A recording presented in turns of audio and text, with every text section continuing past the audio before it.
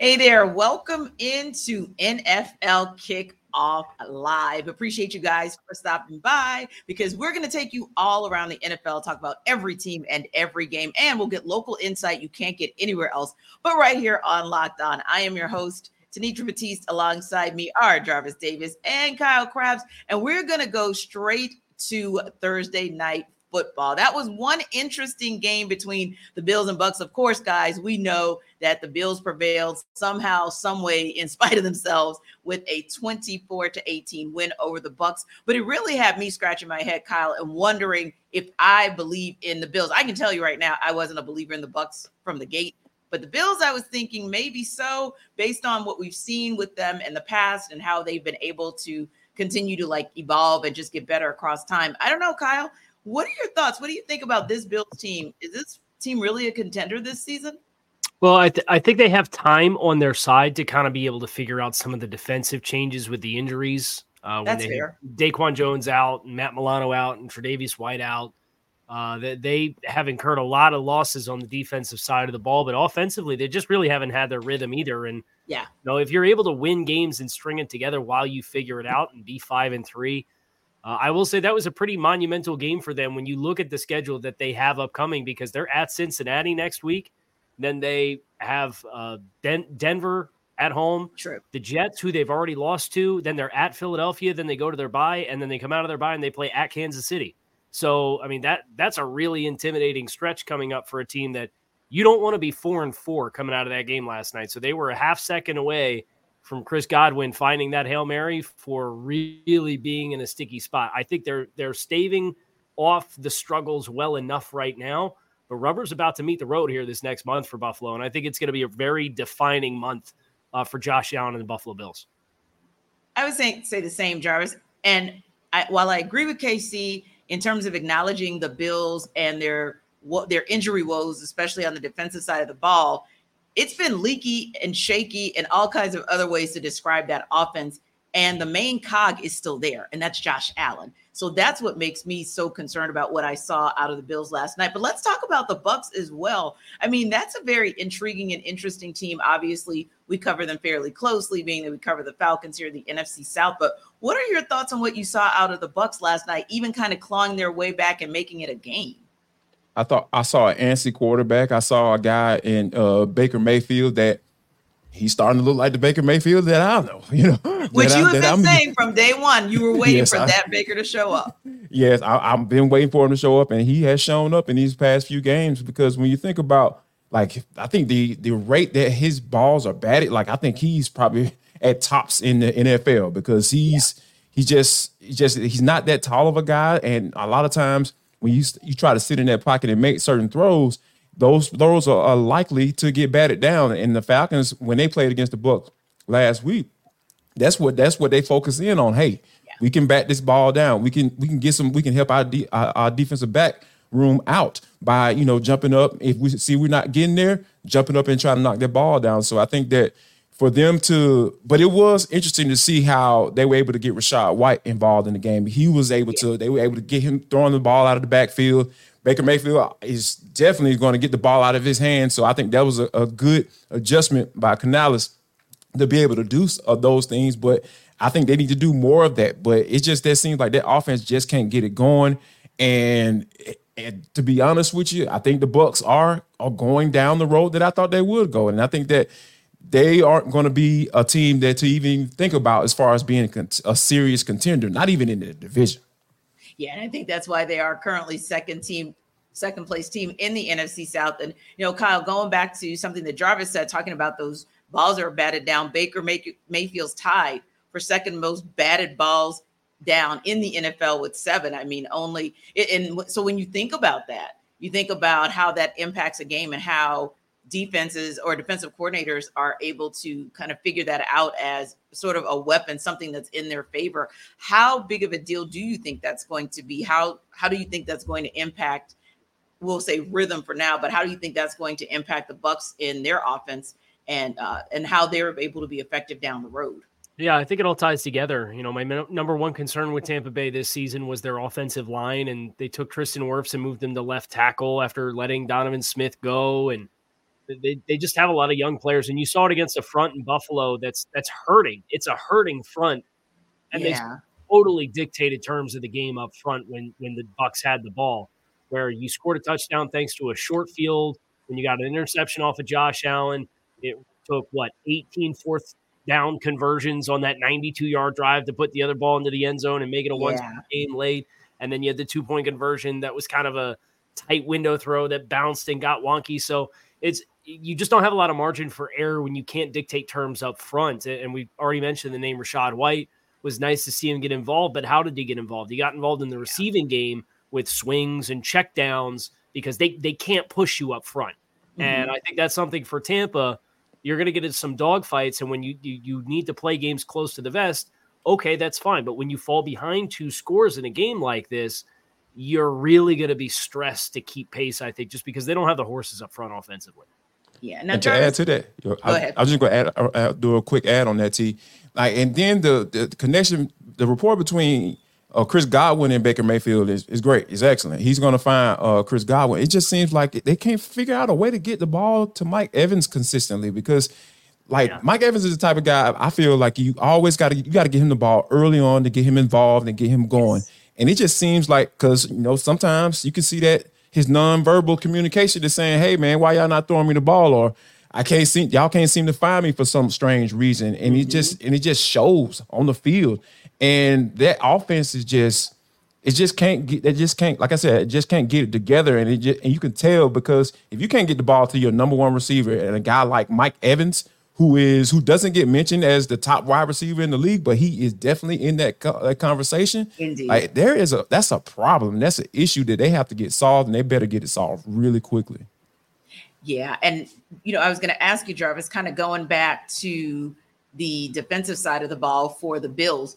Granted, yes, you're talking about a lot in the way of injury, but also like Kyle said, they've kind of got something of a murderer's row that they're going to be seeing. So what are some of the things that the Bills need to kind of get together until those guys get back? Like, how can they improve that defense to be prepared for a tough stretch that's coming? You need guys like Greg Rousseau and Ed Oliver continue to get to the quarterback because, Ed Oliver was able to get home last night against a guy like Cody Mott. Like we talked about this when it comes to the Falcons, like when you being able to take advantage of a banged up offensive line or a young offensive line, and the Falcons not being able to do that, but the Bills were able to do that. And also, I like the play of Terrell Bernard. He has been absolutely active. Like I'm talking about like a net linebacker. Like he is just all over the place. I'm talking about knocking balls down and everything like that when he's in zone coverage and making plays on the football. Those are some of the things that you really like to see when you have those injuries on your defense. You just see guys just kind of come out of nowhere. Number 43. I kept seeing his number pop up last night, and those like the things that you're going to need going forward to couple with your guys getting home up front. That's going to be something that's going to help carry you through that gauntlet like Kyle talked about earlier. Now, Kyle, you always hate to see or have to have a conversation about whether or not one call changed the game, because at the end of the day, it comes down to multiple plays along the way, and then you get to that one call, right? At least everybody says that. Most people say that, except with Jim Irsay. But moving right along, ultimately speaking, there was some question around whether or not there was a critical PI there that should have been called but should not. Do you think, A, that there was a pass interference call there? And B, if there was, do you think that was the right time for a no call? Yeah, it's tough on the last play of the game with the way that they regulate that penalty. Because you're going to take it and it's a 54-yard penalty and you're going to put the ball on the 1-yard line because the foul occurred on the one. So like, really, we should maybe consider some adjustment to spot fouls with defensive pass interference in general. And I think that would maybe give you a little bit more leeway to have more integrity within the framework of what the rules are for contact downfield and pass interference, but not feel like you have to swallow it because then you're getting an untimed down or whatever at the very end of the game. So if you're looking off the letter of the law, that's a penalty. But at the end of the day, if you look at just about every Hail Mary at the end of a football game, that contact exists and they don't call it. You can call it, yeah. So the refs really force you to make them call it in those situations. So I think with the precedent, it's not abnormal to see that not get called. But off of the letter of the law, it probably is. So it's I don't have an easy answer there because I know why Bucs fans feel the way that they feel, and I understand why Bills fans look at it and say, well, I don't know what to tell you. That's how Hail Marys work. Right. But you're absolutely right, Kyle. That's a tough one because no one wants to be, and of course, pun intended, no one wants to be holding the flag or the bag at that point, at critical juncture of a game. So I think I totally get it. But yeah, Jarvis, it's a good point that Kyle makes. Like at that point in the game, for all intents and purposes, looked like PI to everybody else who had their eyes on it. But you do have to think about context. And yeah, it's supposed to be a letter of the law situation. But how do you feel about that? Again, do you feel that that was a PI? And if so, do you feel like that was the right time to make a no call? To be honest with you, I like trends, right? If the referees have been calling it all game, there's no reason for you, given that the gravity of the moment, for you not to make that call in that moment if you've been making it all game. So I'm all about establishing precedent, right? Mm-hmm. So if you've been making that call and it seemed like they were kind of on the teetering towards, making those type of calls throughout the game. So yeah, if you've been calling before, you need to go ahead and continue to call it. So yeah, that's kind of where I'm at with it. If you're letting those guys play and throughout the entire game and you don't make that call in that moment, I'm cool with it. But I'm just all about consistency with the referees. Yeah. If you're making it right then and there, or in the first quarter with 13 minutes to go, I want you to make it with 3 seconds on the clock in the fourth quarter. I need you to make that same exact call. That's where I'm at with it. So as long as they establish precedent and continue to follow it, I'm cool with it. And you want to talk about consistency and establishing a precedent. I think, KC, what the Eagles are doing up in Philly, they are setting some amazing precedences, but really being consistent with it, being aggressive this season in hopes of likely not just getting back to the Super Bowl, but actually getting over the hump and winning. We, of course, know that safety and Pro Bowl safety Kevin Byard has made his way from Tennessee to Philadelphia. What are your thoughts? I mean, do you like that move for the Eagles? Do you like what we've been seeing of what Howie Roseman has done so far? Maybe even calling him, at least for the first third of the season, the best GM in the NFL for some of these low-key moves that are going to maybe pay off for him at the end of the season. Yeah, I'll tell you what, if I'm an opposing GM and Howie Roseman's calling me to ask about a player, I'm probably hanging up the phone. Yeah. I say, you ain't getting me, buddy. No, thank you. Howie's been outstanding working the lines and getting deals, and he got awesome value with the trade for Byard. Obviously, Byard's a 30-year-old safety. He's got 1 year left on his contract after this year. He's owed more than $10 million. So, it's a big money contract, but at the end of the day, it's a perfect fit for what Seattle or what Philadelphia is running with that Sean Desai defense, that Vic Fangio structure that they're running. Obviously, they had a very successful and impressive performance in Week 7 against the Miami Dolphins offense, and you really saw that defensive line dictate terms up front for Philadelphia. Yes. Now you got the big question was one of the players involved in the trade, in Terrell Edmonds, who gets traded back to Tennessee. Mm-hmm. And I think the biggest reaction I have from this trade, though, is, I expect Howie Roseman to fleece you if you call him, or if he calls you and is interested in one of your players. Mm-hmm. Tennessee is a team that's selling at the deadline. I think they really cut themselves out at the knees here to get any value for any other players that they may be interested in moving on from. Derrick Henry's been a really popular name. Like, if Kevin Byard's going to go for a 5, a 6, and Terrell Edmonds, what are you going to get for a 30-year-old Derrick Henry at this point? In the last year, he doesn't even have an extra year on his contract.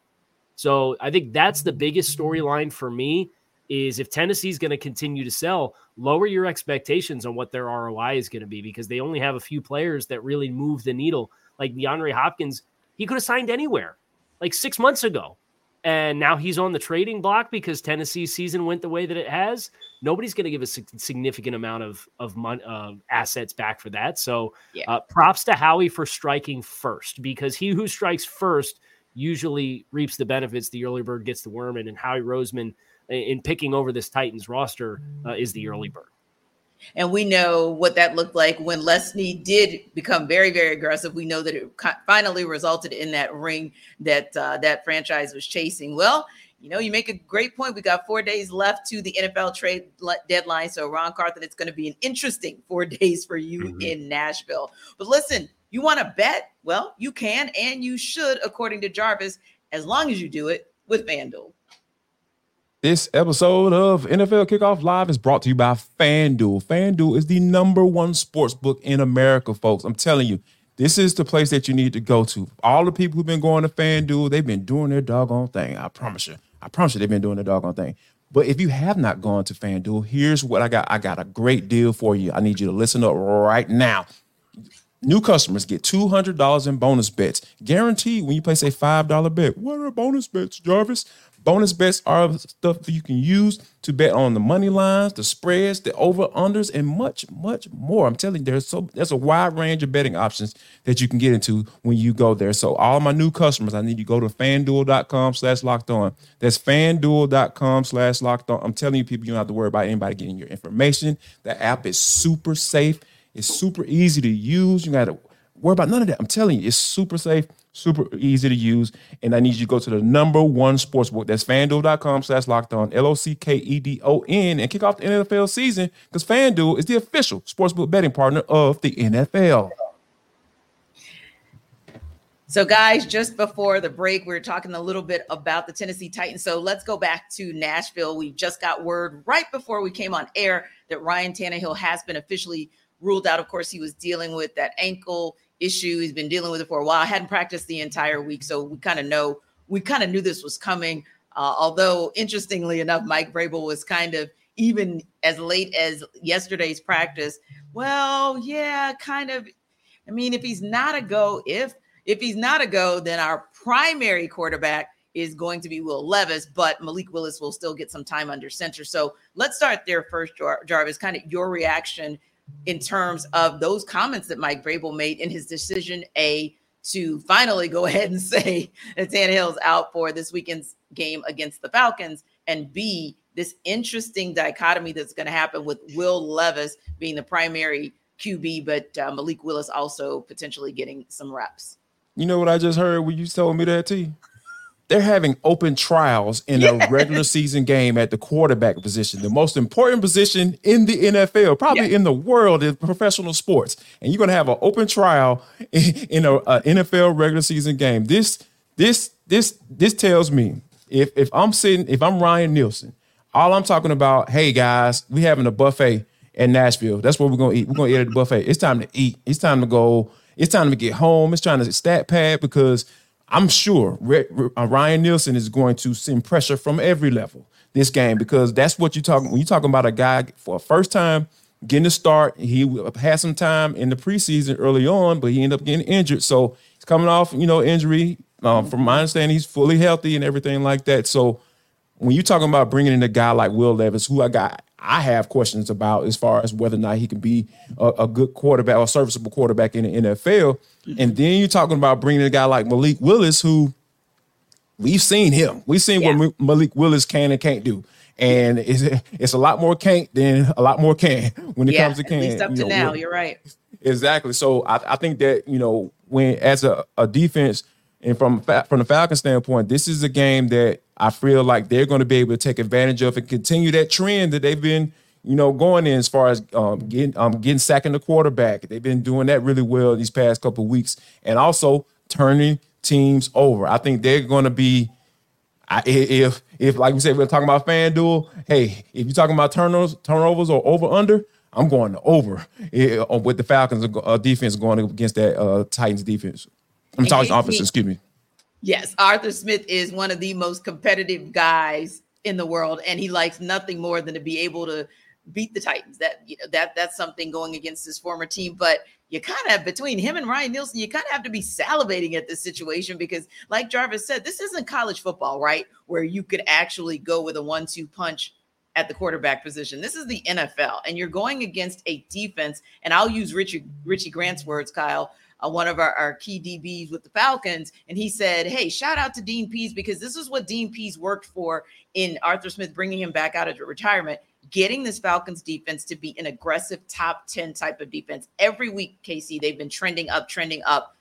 I mean, how exciting. I mean, they must be having a field day in Flowery Branch right now just to know that, oh, my God, we get Will Levis and Malik Willis. Granted, let me flip it, though. Calais Campbell made an interesting point as well. There's really no film because I mean, you can't really go back to what Will Levis did in college.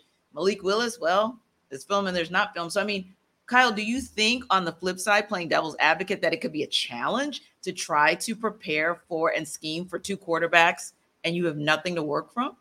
Yeah, I certainly think there's an element of the unknown to finishing plays. But what I would say is for Tennessee to come out with anything completely out of left field, it's not like they've been building towards inserting a young quarterback, right? This is an injury-spurred incident. Sure. So I think the fact that it's an acute injury to Tannehill and Tennessee having to pivot because of that, I don't know how much you're going to be able to kind of catch them off guard with new concepts. So you could still study, how do the skill players win? What kind of separation can they create? What does Tennessee want to do? Tennessee Titans DNA has been exactly the same since Mike Vrabel got there, which is we want to play close to the vest games. We want to win situational football. We want to be in one-score games late, and then we want to make the right calls late in the game. It's the Bill Belichick formula, right? It makes sense because Vrabel played for Belichick, and Tennessee's had plenty of success doing that. I just think they, like we talked about with Tampa Bay earlier on today's show, their offensive line does not allow them to dictate terms with Derrick Henry, which is why Derrick Henry's on the trade block, why you hear DeAndre Hopkins potentially may get traded. Yeah. Why you have an open season at the quarterback position to really just kind of figure out what you have, because this is a team that is in transition. They spent a 3 on Malik Willis. They traded up and spent a 2+ on Will Levis. Yeah. Y'all got a lot invested in the quarterback room, and you got no clue what you got. Yeah. So throwing those guys out there, I think it is probably beneficial to Tennessee long-term, but it does set the stage for Atlanta's defense to have an absolute field day, because I think that defense is flying around. They're playing great football right now. The only thing Atlanta can't do is turn the ball over themselves. Yeah. If they turn the ball over themselves, which has kind of been a thing, right? Yeah. If you can take care of the football, the rest of this game should take care of itself for you. Yeah, and you gave a couple nuggets there, Kyle. Like you said, and of course this was with Ryan Tannehill kind of in there. But ultimately speaking, this Tennessee Titans team has, in spite of itself, been competitive. They're 2-4, but they've been competitive in a number of those games that they actually took L's in on this week. So, yeah, it'll be an intriguing situation down there in Nashville that I'm sure most of us will be taking a look at just to see how that kind of plays out with this whole 1-2 AB punch under center. Anyway, two teams trying to stay in the conversation and prove they can actually be contenders are the Dallas Cowboys and the Los Angeles Rams. So Marcus Mosher of Locked On Cowboys and Doug McCain can't agree on who actually wins this game either.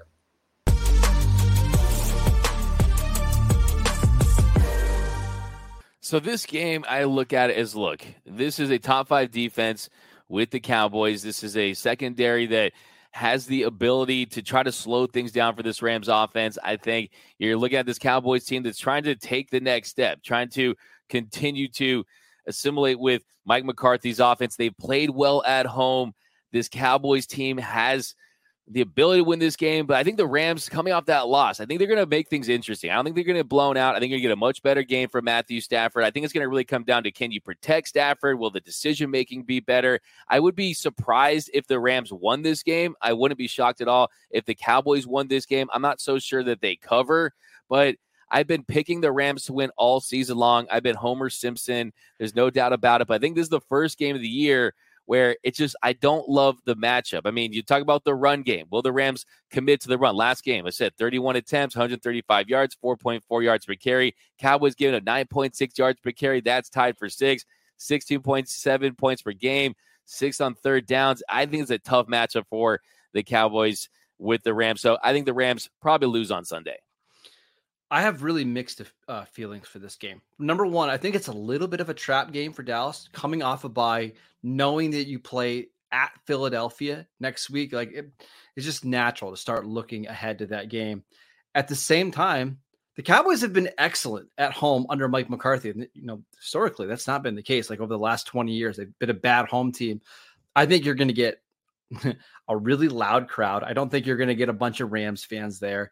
I think the defense is really going to feed off that energy, but the Rams still have a lot of talent, a lot of top end talent. So I would not be surprised at all if this is like a 20-17 game going into the fourth quarter and the Cowboys have the ball down 3, go make a drive to kind of take control of this game. I expect it to be really close. and I'll go with the upset. I'm going to take the Rams to win this game outright on Sunday. I just think Matt Stafford, who has played really well against the Cowboys in his career, is going to find a way to get a W in his home state of Texas.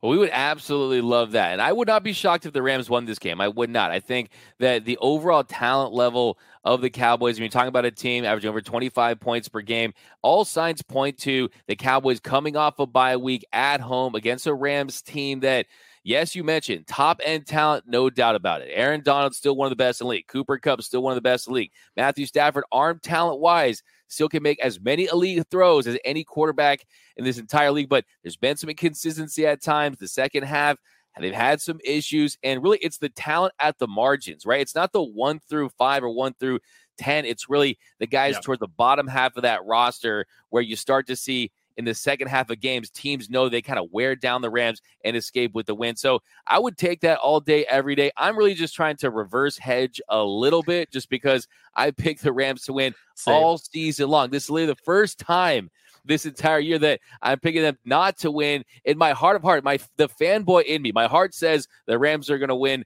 by a touchdown, but my brain is saying that they probably lose, and it probably comes down to the fourth quarter.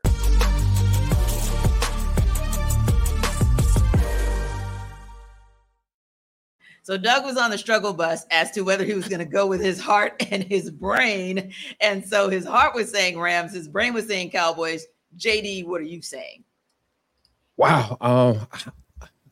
I'm kind of torn on this one too, but I think I'm leaning towards, going with the Cowboys because I really feel like that offensive line may be that weak spot for the Rams. They're kind of middle of the league as far as sacks given up, and I think that Micah Parsons and guys like that, I feel like they can get home because that secondary is not what it used to be. Let's Trayvon Diggs is no longer with us. He's alive, but he's not on the field. I think that that's a real stick point for me because I really feel like the Cowboys can take advantage of their offensive line. So I'm gonna lean towards the Cowboys. I really feel like the CeeDee Lamb is complaining about giving him the football, and I think that if they can make it a point to get their number one wide receiver the football, which is not a crazy ask, I really feel like the Cowboys can get the dub in this one. Yeah, and Kyle, the Rams are an intriguing team because, yes, Matthew Stafford still at times looks very, very good as Matthew Stafford, and he's got Cooper Kupp back. He's got Puka Nacua, so that offense can actually put points on the board. But is this the weekend where they're going to go into Jerry World and make something happen? I would just like to give recognition to both hosts on a video. That's the first Locked On video I think we've seen here on Fridays where they say, I'm going to give you the win. And then they say, no, I'm going to give you the win.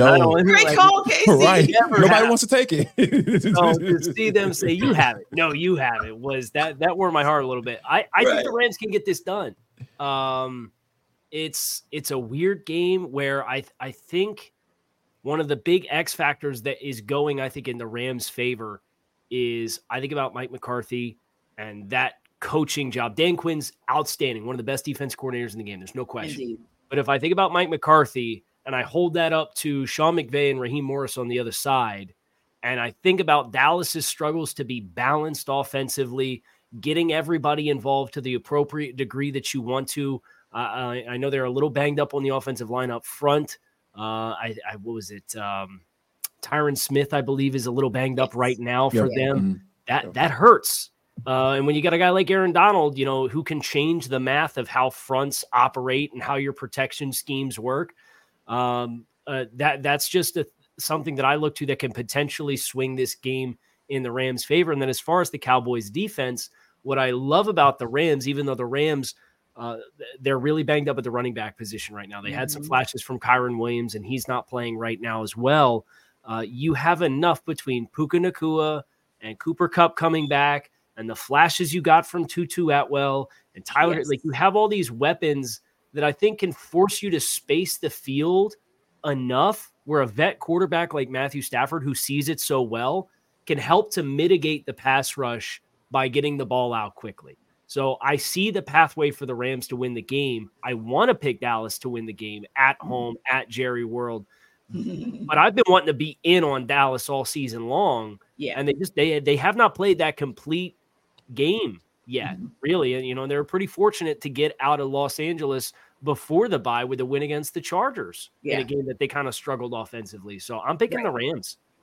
And I love where you're going with that, Kyle, because I was thinking the same thing. Like, there's not a point in this season yet where I felt comfortable saying the Cowboys are a contender. And that's not even just because I'm a Steelers fan and I'm a hater, therefore, but literally I've been waiting. Like, you have the tools, you have the resources on the field, even with your injuries, with an injury like a Trevon Diggs injury, you still have a lot more guns than the Rams. And yet I'm sitting here thinking to myself, yes, Cowboys is sitting on a 10-game home winning streak. And yes, this game obviously is being played in Jerry World, but it's also Matthew Stafford's hometown. It's his first time going back to Dallas since becoming a Ram, since becoming a Super Bowl champion. So he might just make it a nice home going for himself and a spoiler for his home team. Now, Prize Picks is the most fun you can have, winning up to 25 times your money this football season. And Jarvis will tell you how you can get in on the fun.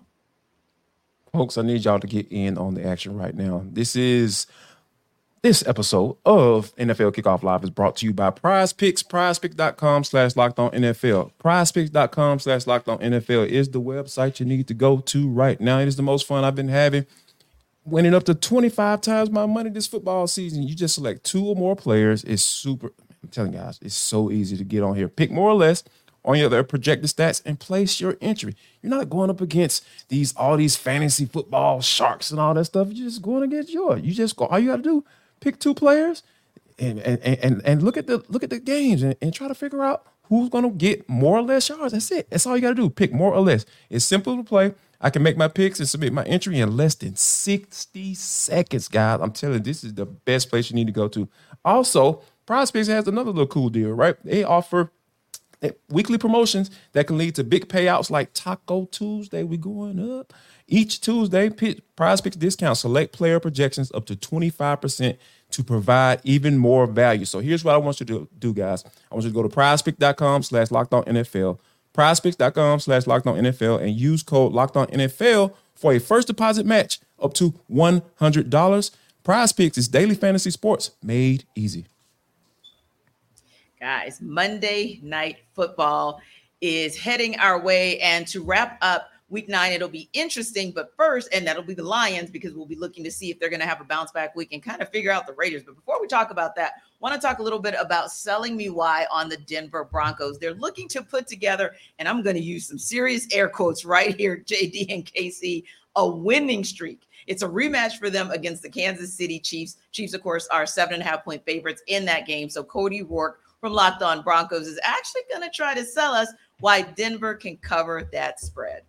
On today's Sell Me Why, I'm going to tell you why I think that the Denver Broncos will cover the 7.5-point spread here against the Kansas City Chiefs here this upcoming Sunday, Empower Field, Mile High, on a chilly afternoon, 2:25 p.m. Mountain Time kickoff. I'm Cody Rourke, host of the Locked On Broncos podcast. And look, despite the fact that the Kansas City Chiefs have won 16 straight games against the Broncos, looking to make it 17 straight games in this matchup on Sunday here, we can take away bits and pieces of where Denver is at here. Now, they've started to gather a little bit more momentum. The defense has been playing drastically better. And just 2 weeks ago, the Broncos defense held the Kansas City Chiefs to only 30% completion percentage on third down. They forced them to settle for long field goals. And more importantly, they held the Kansas City Chiefs to only 1 red zone touchdown, something that has not been consistently done. On top of that, Justin Simmons has been the one player who has intercepted Patrick Mahomes the most. I think Denver makes this one close at home and covers at 7.5 points in a chilly weather situation in Denver. You know, that's a very interesting take that Cody has. He talks about the fact that, oddly enough, as many challenges as we've seen the Broncos have this entire season, the Kansas City Chiefs, that's a team that they actually play with a little bit of competition. I mean, we're talking about going back to October 12th, where it was a 19-8 loss to the Kansas City Chiefs. And with that high-powered offense, that's saying a lot. So, I mean, Kyle, do you see a path? Well, it's 2 paths, right? I think maybe the first question is, or maybe even 3, can they be competitive / can they win the game? But also, of course, can they actually cover the spread? Yeah, I think it's going to be tough because while Denver has played them relatively close, Kansas City's won 16 in a row against the Broncos. So that kind of gives you a foundation of where this game's probably going to end. So if you begin with the end in mind, What's really impressive to me with Kansas City has nothing to do with the offense. Steve Spagnuolo's defense, they're second in scoring defense this year, 15 points per game. They have at least one turnover in every game that they have played. They have conceded more than 350 yards of offense to opposing teams just twice this season, and one of those was 358 yards last week against the Chargers. They have given up more than 20 points just once. It was week 1 without Chris Jones. So defensively, you think about Denver struggles, the wide receivers on the trade block, Russell Wilson having to go to wearing a wristband to simplify the offensive calls and all that. The fact that Denver had 82 passing yards when they played 2 weeks ago. I'm worried Denver's going to score enough points to cover. It has nothing to do with Kansas City's own kind of clunky offensive performances at times this season. I really struggle with Denver getting the points against this Chiefs defense, which is playing lights out for Steve Spagnuolo right now. Yeah, Jarvis, I have to agree with Kyle on that. It's almost like I know they're there because I was one of the main people who was sitting back on I think that may have been our first show saying, yeah, of course you lost to the Lions, and that's taking nothing away from them. We'll talk about them in a few minutes, but I was like, yeah, minus Travis Kelce, yes, but minus Chris Jones is the ultimate difference or the ultimate factor in that first loss that KC took. Going back to what Kyle said, you have seen a decidedly different Kansas City defense the rest of the way. I think that's the low-key kind of MVP of that team that we don't talk enough about. So to Kyle's point, Jarvis, where does that put the Broncos in terms of being competitive and or the possibility, however, of them covering the spread?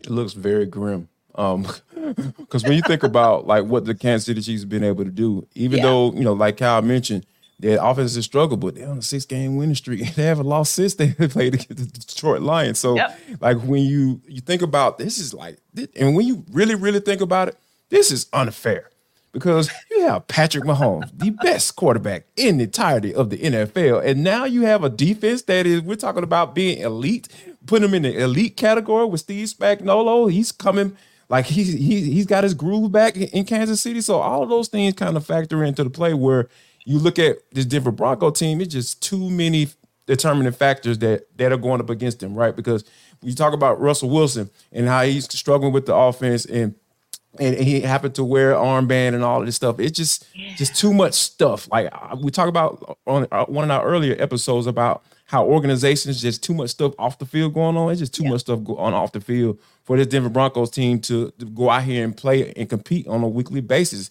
It's just like with Jared Jeudy, all of these guys, it's just too much stuff going on for them to be out here, come out here and actually score enough points to even get to the point where you're even close enough to try to cover the spread. So, yeah, I don't think Denver has a chance of covering the spread in this particular game because it just doesn't look that good for them. And I don't think they're going to be able to block Kansas City as also. So it's just too many things, too many determining factors to say, hey, you know what? Y'all just go out there and try hard and give one for the good coach.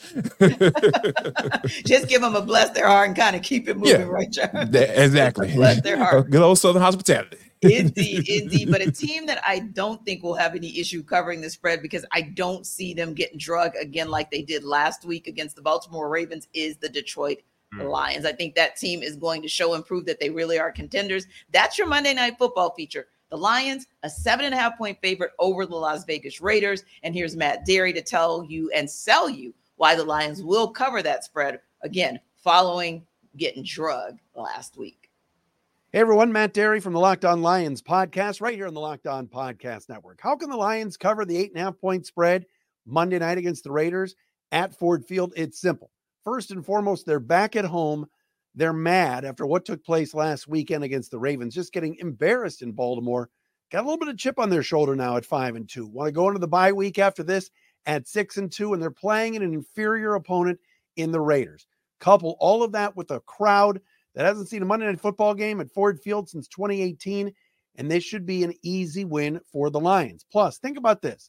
Lions this past Sunday faced Baltimore in a very good offense led by Lamar Jackson. The Lions defense did not play well, their worst performance of the year.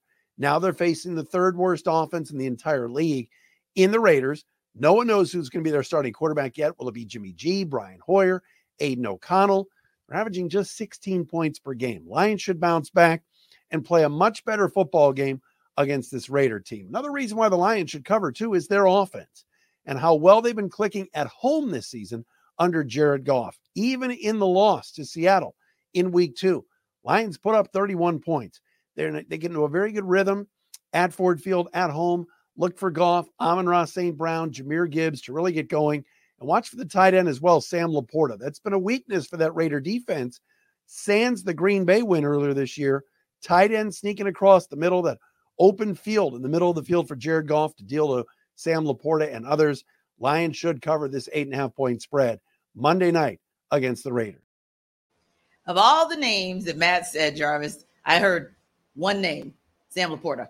That's where, to me, it starts and stops, because we've seen what he's been able to do this entire season. It's just been tremendous. And that takes nothing away from Amon-Ra St. Brown. Of course, takes nothing away from Jared Goff and what that entire offense has been able to do. But that guy, to me, every week has just been an amazing and a tremendous X factor for this Detroit Lions offense. Absolutely. When you think about, the head coach who used to play the tight end position, so hey, tough, gritty guy, like guys willing to, obviously block and go out there and catch passes as well. So I think that, Detroit has kind of Ben Johnson has figured out a way to start get him the football. Mm-hmm. And also another guy that I want to throw in there as well is Jahmyr Gibbs. He absolutely had the game. That was kind of like a little coming out party for him.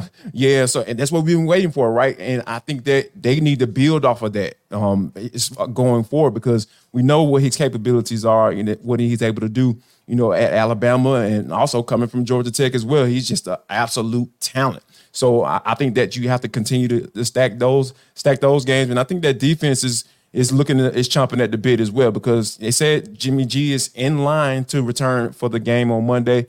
We'll see. I still like the Lions' chances to cover this spread, regardless of if Jimmy G plays or not, because, like I said, that offense, if they can get Jahmyr Gibbs involved like they need to, and I'll couple that with Sam Laporta, and of course, Amon-Ra St. Brown, can't forget about wide receiver 1. Guys, continue to get him the ball as well. So all of those factors I really look at and say, you know what? Detroit's going to cover this spread, like Matt Derry said, easily. Kyle, is the possible return of Jimmy Garoppolo going to make a difference in this game, whether it's how the Raiders show up or whether it's covering the spread for the Detroit Lions? So I look at this game and I boil it down to this. The Raiders are last in the NFL in turnover differential. They're minus 10 on the season. That's dead last. The Lions are plus 2. That's 13th in the NFL out of 32 teams. Detroit averages 118 rushing yards offensively per game. That's 11th in the NFL. The Raiders allow 129 rushing yards. That's 24th. That's bottom quartile, to quote Jim Irsay, bottom quartile of the NFL in defensive rushing yards allowed. Conversely, the Raiders average 68 rushing yards per game. It's dead last in the NFL. And the Lions are the second best rushing defense in the NFL. They allow 76 rushing yards per game defensively. I don't care who your quarterback is. If you're going to get your tail whipped up front to the degree that I expect Detroit is going to whip the Raiders' tail up front and further mitigate the one good thing the Raiders have going defensively in Max Crosby, I think it's going to really negate any momentum of a quarterback change or getting Josh McDaniels with somebody who knows how to run his scheme, which he's been chasing since he got there. I don't think it matters. I think the Raiders are roadkill in this game, and I think the Lions, a ticked-off Lions team, is going to run right over. Yeah. And I tell you, in the Jacksonville Jaguars, Pittsburgh Steelers game that's going to be up in Pittsburgh, I don't think we're going to see roadkill from either one of those teams. But the Jaguars are heading into that game as 2.5-point favorites. We go to Tony Wiggins of Locked On Jaguars to sell us why the Jags can cover. What's up, good people? I'm Tony Wiggins with the Locked On Jaguars podcast. The Jacksonville Jaguars travel to Pittsburgh to play the Pittsburgh Steelers this Sunday. Jacksonville's 5-2. I think Pittsburgh's 4-3. Well, guess what? The Steelers are going to be 4-4, and they will not cover the spread. FanDuel has the Jaguars as a 2.5-point favorite, and I'm here to tell you I think the Jaguars cover that spread. Now I'll tell you why. I think they're just better than Pittsburgh. That's one. I think Trevor Lawrence is better than Kenny Pickett. That's two. I think the strengths will match up against strengths, And if it's a close game and an even game, I feel better about Brandon McManus being the Jaguars kicker than anybody that they've had in recent memory being their kicker, going all the way back to Josh Scobie. Brandon McManus can kick that thing from Harrisburg, right? So if they get into no man's land and it's a close game and they don't have to go for it when they're in that area between the 33 and the 38-yard line, the Jacksonville Jaguars and Doug Peterson, where they normally go for it, I think they have a lot of confidence in the fact that Brandon McManus can make that kick at any time. Therefore, those extra points that come from them going for those field goals, combined with the fact that the Jaguars just seem to play really, really well in the fourth quarter, makes me think the FanDuel is on to something, and the Jags will win by at least 4 points. But it's a 2.5-point spread. Right now, I think the Jaguars are going to win. Plus, I got wind that the Jaguars are going to wear those teal pants that they never wear. So they have white tops with teal pants and black helmets. Anytime you look like a stick of bubble gum, you're going to get my vote as a team that's going to cover the spread. So I think the Jaguars beat the Pittsburgh Steelers. I think it'll be a close game, but I do not think it'll be less than the 2.5 points that FanDuel is giving. Make sure you check me out every single day on the Locked On Jaguars podcast, where it's your team every day. And we always thank you for making us your first listen. I think my favorite comment of the afternoon, the Jacksonville Jaguars dressing up like a stick of gum.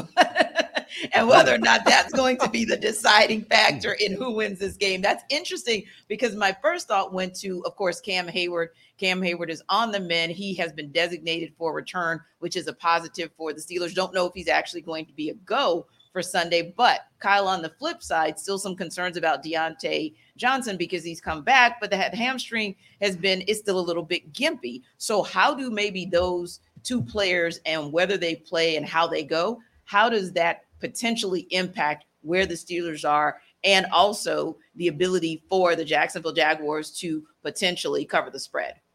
Yeah, George Pickens seems to think it'll help quite a bit since he called him a hope defense this week in the build-up to the game, alluding to they've got a lot of talent on the defensive line, a lot of early draft picks, so they just hope that the pressure is going to get there and impact when they're playing pass defense, which I thought was very entertaining choice of words for George Pickens. Well, I poked the bear, but go ahead. Right. Yeah. I probably would have left it out if I were George, but I'm not as talented at probably anything as George Pickens is at contested catches and getting down the field and putting guys on posters. So I think of this football game and Pittsburgh being at home, I think is very helpful. I think if they're going to win this game, it's going to have nothing to do with Pittsburgh's offense, just because I don't trust them to consistently put drives together and get down the field. I know they haven't really used Pat Freiermuth this season, but his absence hurts. It's like, oh, cool, you get Deontay Johnson back. And now Pat Freiermuth's out with a soft tissue injury of his own, which is a big-time bummer as they're trying to get all their weapons on the field. And you see Najee Harris's efficiency per touch kind of regress back again as they've struggled once again with the offensive line and predictability offensively. So I think Pittsburgh's going to have to hit explosive plays in the passing game, and they're going to have to get a few turnovers or chunk plays through special teams or defense that set them up with extra scores. If they do that, I think that's the pathway more so than Deontay Johnson bringing an extra gear to the passing game that I just don't trust them to find when Matt Canada is still calling plays. Well, yeah, there you have it. It's probably a situation where Freiermuth can be fine. Deontay Johnson can be fine. Heck, they can bring Hines Ward back. They still have Matt Canada. So there's that. But another thing that I think is important, Jarvis, is the fact that I feel like this Jacksonville Jaguars team might be one of the sneaky good games, football teams rather, in all of the NFL, right? I think that it's one of those teams where they're 5-2, and yet we don't talk about them very much. So with that in mind, with that offense really getting going, with Travis Etienne doing his thing, and with Trevor Lawrence just continuing to progress, if you will, is this a team where maybe because they're sneaky good, they actually can cover the spread? Oh, absolutely. I think they can cover the spread because, when you look at how Trevor Lawrence has been playing, he's been gradually getting it better. He only had one interception in their 4-game winning streak, and he's had a few fumbles in one game. But, he outside of that, he hasn't turned the ball over. He's been efficient. Like you said, they've been turning around and giving the ball to Travis Etienne, which is a great when you're talking about development of quarterbacks or quarterbacks moving into and getting into a groove. I think they can be able to continue to do that. Christian Kirk has been a savior lining up in the slot for that offense, and I feel like they've been able to find ways to get them going. I think that we're going to get to a point where when you talk about the usage of Cal Ridley, I think that's going to be a spot that they can get a little bit better at, because he got off to a decent start, but I think right now it's kind of went into a lull. But I think they can get some of those explosives with Calvin Ridley, which they can do against the Pittsburgh defense, because he talk about hope as far as the pass rush. You talking about hoping to cover. Yeah. Because Patrick Peterson looked really slow against Puka Nacua last week against the Rams. So I think that, the Jacksonville can take advantage of that and definitely cover the spread on this one. Now, hey, if you're ready for that afternoon snack, late lunch, early dinner, so that you can actually, and of course, we want you to get that after the show, but so that you can actually not be hangry, Jarvis will tell you how to do that with DoorDash. People, did you get to, are you watching the game? Are you watching us right now? And you're trying to figure out, okay, when's the timeout? Or when is the next time I can go get something to eat? I'm so hungry, but I want to watch NFL Kickoff live because it's just the greatest NFL insight show that I've been watching all day. I got a solution for you. Here's what I want you to do. I want you to go to DoorDash. DoorDash is the place you need to be, because I'm telling you, they got all the type of different foods. Because I know for me, on game day, I got to have my wings. I'm telling you, I'm searching all up and down DoorDash and trying to find those wing spots. What are those deals? What are those specials? And if you're a person who likes specials and likes deals and like to order your food with deals and specials, DoorDash is the place you need to go. Because here's what I want you to do. I want you to go to DoorDash. Go to that app, download the app. It's super easy. I'm telling you, it's not that hard at all. And you're going to get 50% off, up to $10 value when you spend $15 or more on your first order.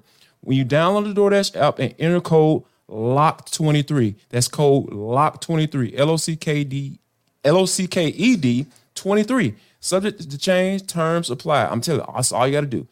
Go ahead and download the app, and you're going to get 50% off, up to $10 value when you spend $15 or more on your first order when you download the DoorDash app and enter code LOCK23. That's code LOCK23. Go to DoorDash right now. I feel like as soon as this show is over, I'm going to be ready for some lemon pepper wings. Jarvis got us all excited about that. Go get the wings right now. So DoorDash, you're about to get some serious business from this entire NFL Kickoff Live crew. But before that, might want to talk fantasy football. Some players might be on the verge of benching on your fantasy teams, but Locked On Fantasy Football host Michelle Majuk has some players that you need to get in your lineup because they will outperform their season average this week.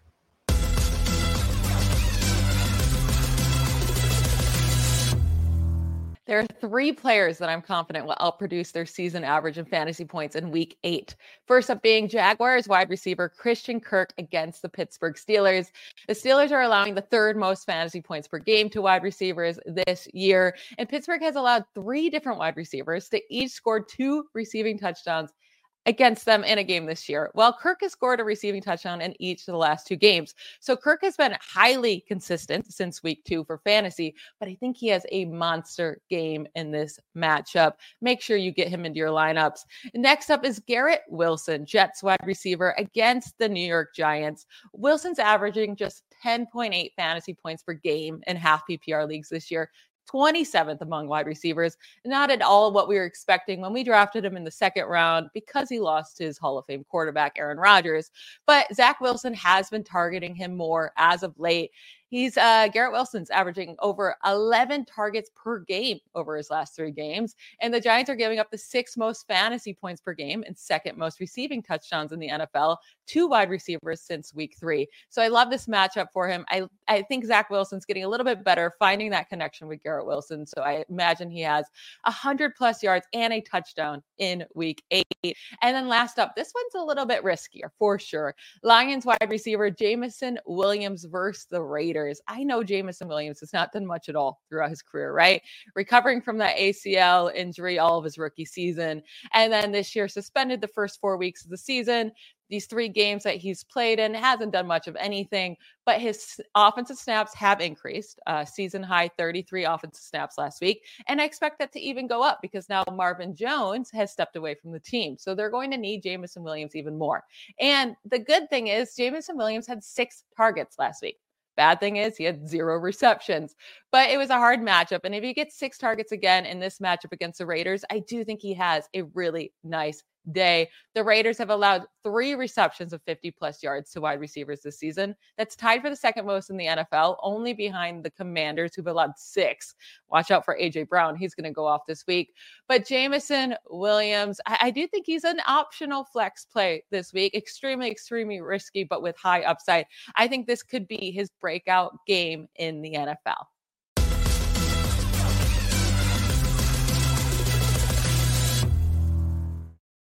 So, Kyle, Michelle mentioned one player that Jarvis talked about, Christian Kirk, and the possibility of him having one of those amazing games. One player we did not talk about when we talked Lions, when we talked about the Lions game, was Jameson Williams. We didn't talk about him at all. So what are your thoughts on the possibilities of him maybe being one of those sneaky good players that maybe you should scoop up if you can this for this week 8? Yeah, I think the challenge with Jameson is the volume. When you think about, we already acknowledged Sam Laporta. We know Amon-Ra St. Brown. Laporta, I think he's only got 1 game this season with less than 6 targets in a game this season. And obviously Amon-Ra St. Brown, his workload speaks for itself with the volume that he has gotten and commanded. So Jameson, he was up to 6 targets last week against Baltimore, but they were down, 35-0, and Detroit completely gets out of the style of game that they want to play. The 2 games prior to that, he only had 6 targets combined. So I agree with Michelle that it is a very high-risk proposition, but as Detroit continues to further assimilate him after spending some time with his suspension and not being eligible to play, you would like to think they're going to continue to find ways to get him involved within the offense. And those shot plays, even though they're not high volume, they are plays that are vertically going to be hitting down the field. So I think that's where, if you're looking for a high upside sell, that's where you would look. But I wouldn't feel great about it just because he has not been a volume player in that offense yet.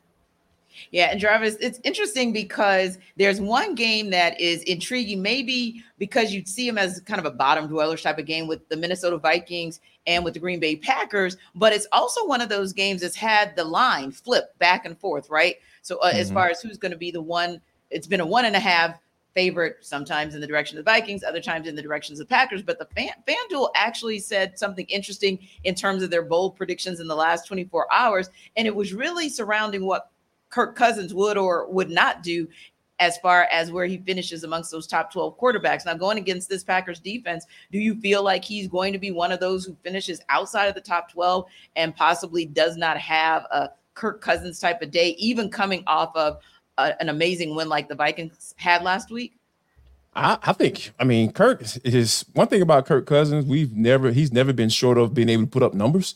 And from a fantasy quarterback standpoint, I'll ride with Kirk Cousins. I'll try to trade with Kirk Cousins right now on my team, on my fantasy football team, because he's always been a guy that can put up some numbers. And I think that, when you start to get into the postseason, that's when it starts to get a little shaky as far as him being able to perform like you want him to, or like he does in the regular season. But yeah, I think if you got an opportunity to, play a guy like Kirk Cousins against this Packer defense, I think you can cook a little bit. I think Kirk is going to cook against this Packers defense, because we know, like down in Atlanta, when Desmond Ridder was able to do, they were down 12 points going into the fourth quarter, and they were able to make a comeback and Desmond Ridder did it by throwing the football. So they are definitely susceptible to the pass. So yeah, Kirk Cousins is a good play this week. I feel definitely top 12 as far as going up against this Green Bay Packer defense.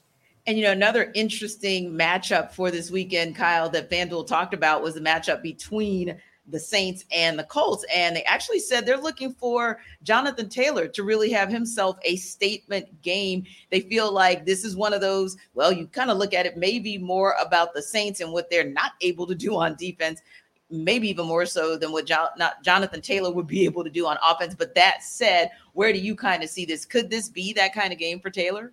Yeah, so Taylor kind of showed some signs of life this past weekend. And I believe it was 18 carries that he logged, which was kind of a nice development for his return to play after starting on the PUP. But I look at the matchup against the Saints, and while the Saints have allowed more than 100 yards to both the Texans and the Jaguars in each of the last 2 weeks, about half of Jacksonville's yards came from Trevor Lawrence. And the New Orleans has been fairly stout up front with what they bring. So I think Gardner Minshew playing in this offense gives them kind of this fun, loose, almost Ryan Fitzpatrick-y type feel to it. And they put a lot of points on the Browns. So credit to them for last week with how they were able to do that. But I don't know that I necessarily trust Jonathan Taylor and the Colts offensive line against the Saints defense, even though the Saints are struggling a little bit right now, to really have that explosion game that is the declaration and the return of, hey, I'm Jonathan Taylor. I'm a $15 million a year running back, and I'm back. Indeed. Well, it's going to be an interesting week 8 because every single team will take the field this weekend. Thanks to our friends at Camp Lejeune for hanging out with us this afternoon, and we will see you guys next week on NFL Kickoff Live.